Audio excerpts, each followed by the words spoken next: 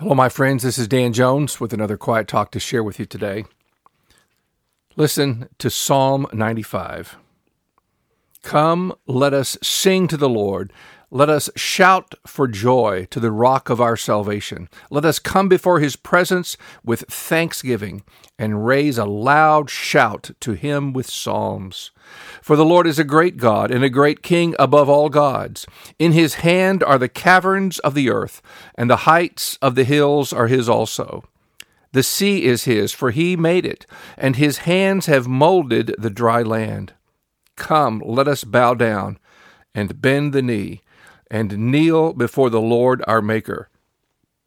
For he is our God, and we are the people of his pasture and the sheep of his hand. Oh, that today you would hearken to his voice. Harden not your hearts, as your fathers did in the wilderness at Meribah, and on that day at Massah, when they tempted me.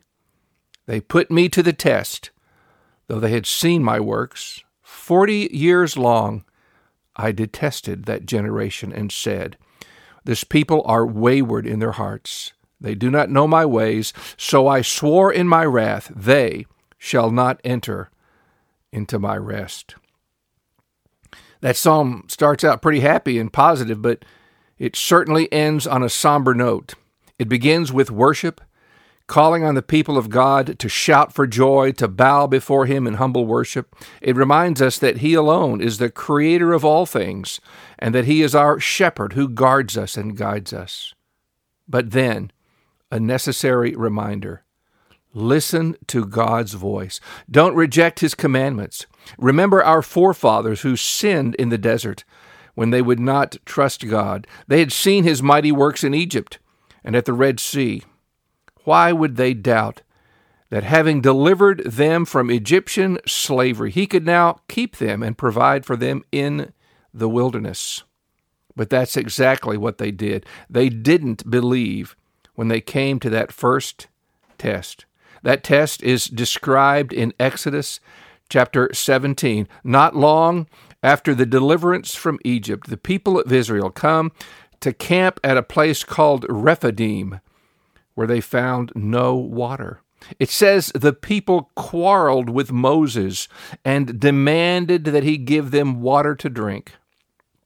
Notice that they didn't cry out to God, who had delivered them from Egypt and given them manna from heaven to eat. No, they quarreled with Moses.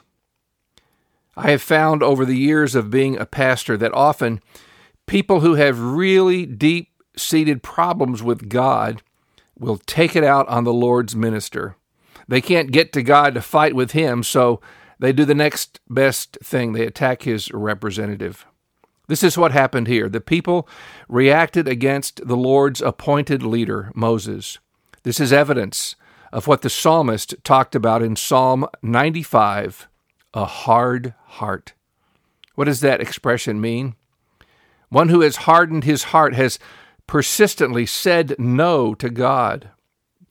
When one is young, his heart is more tender. Appeals to conscience will often lead to repentance, unless one refuses the prickings of conscience. Then over time, the conscience becomes dull. The Bible talks of hardening that is similar to scar tissue, which no longer has any normal sensitivity. I don't know exactly how the nation of Israel got to this point. This incident, as I said, happened quite soon after their deliverance from Egypt.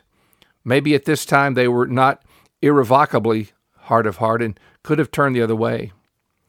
But what's important is the warning for us today. Today, I trust that through this message, you are hearing God speak. You know when he speaks. There is the quiet inner voice that seeks to bring you toward God and away from sin and disobedience. It is so vital that you obey that inner voice of the Holy Spirit. I'm afraid that we're mostly unaware of this hardening as it takes place. When we keep resisting, the voice of the Spirit gets fainter and fainter.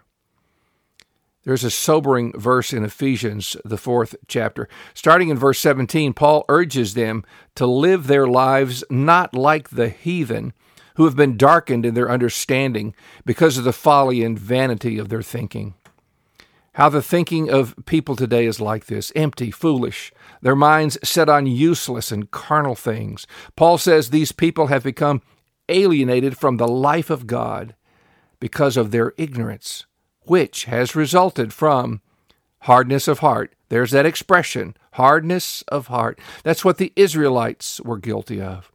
So Paul says these people are past feeling, calloused, and so given over to immorality and wickedness. This is the final destination of one who continues to harden his heart, who continues to resist the gentle promptings of the Holy Spirit. Dear friend, are you able to see the danger God's Word is warning us about here? Is there some area in your life today where God is working to bring you to a change of heart, a redirection of your life? Has He been seeking to convict you about something? It doesn't have to be gross sin. It could be about a problem in a relationship. It could be about finances and the need to yield everything to Him. Whatever it is, say yes to God. Humble yourself before Him today. In chapter 4, James warns against being a friend of the world. The world here consists of those people who have hardened their hearts against God and can't hear His words of conviction. Here's what James said. Do you not know that friendship with the world is enmity with God? Therefore, whoever wishes to be a friend of the world makes himself an enemy of God. Or do you suppose it is to no purpose that the Scripture says, He yearns jealously over the Spirit that He has made to dwell in us? But He gives more grace. Therefore it says, God opposes the proud, but gives grace to the humble. Submit yourselves therefore to God. Resist the devil, and he will flee from you. Draw near to God, and He will draw near to you. Cleanse your hands, you sinners, and purify your hearts, you double-minded. Be wretched, and mourn, and weep. Let your laughter be turned to mourning, and your joy to gloom. Humble yourselves before the Lord, and He will exalt you. Submit yourself to God. Resist the devil, not the Holy Spirit. Come near to God, and God will come near to you. We live in dark days. I hope you're aware of this. Some people try to avoid bad news, but if a tornado is about to hit, you need to know it. Pretending it isn't coming will not spare you from its destruction. In these times, we need to be guided by the Spirit more than ever. Romans 8:14 says, For all who are led by the Spirit of God are children of God. Are you a child of God? One of the proofs is that you are daily being led by God's Holy Spirit. You are hearing and obeying that gentle, quiet voice that seeks to lead you in the right way. If you hear that voice right now, please, please, please do not harden your heart. Surrender to Christ, who loves you with an everlasting love. He has not come to defeat you, but to deliver you. God wants the best for you, but to have His best, you must first surrender to His perfect will. Do it now while the Spirit is speaking. One last passage from Isaiah. My parents gave me a Bible for Christmas 2 days before I turned 13. My dad wrote this reference on the flyleaf. It was Isaiah 55, 6 and 7. Here's what it says. Seek the Lord while He may be found. Call upon Him while He is near. Let the wicked forsake his way, and the unrighteous man his thoughts.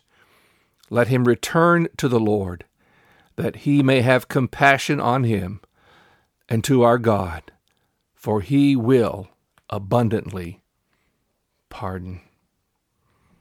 Dear Lord, help us all to know when that time is come, that time when You may be found, when You have come near to us. Help us to be aware when that time comes and to say yes to God, to turn from going our own ways and living according to our own selfish wills and follow the Lord Jesus Christ, who Himself submitted Himself to to the will of his Father, died for our sins, rose from the dead, and is seated now at the right hand of God and is praying for us. Lord Jesus, I believe that you are praying for my listeners now, that they will say yes to God, say yes to the Holy Spirit, and do not harden their hearts. And Lord, I pray this in the powerful name of Jesus Christ.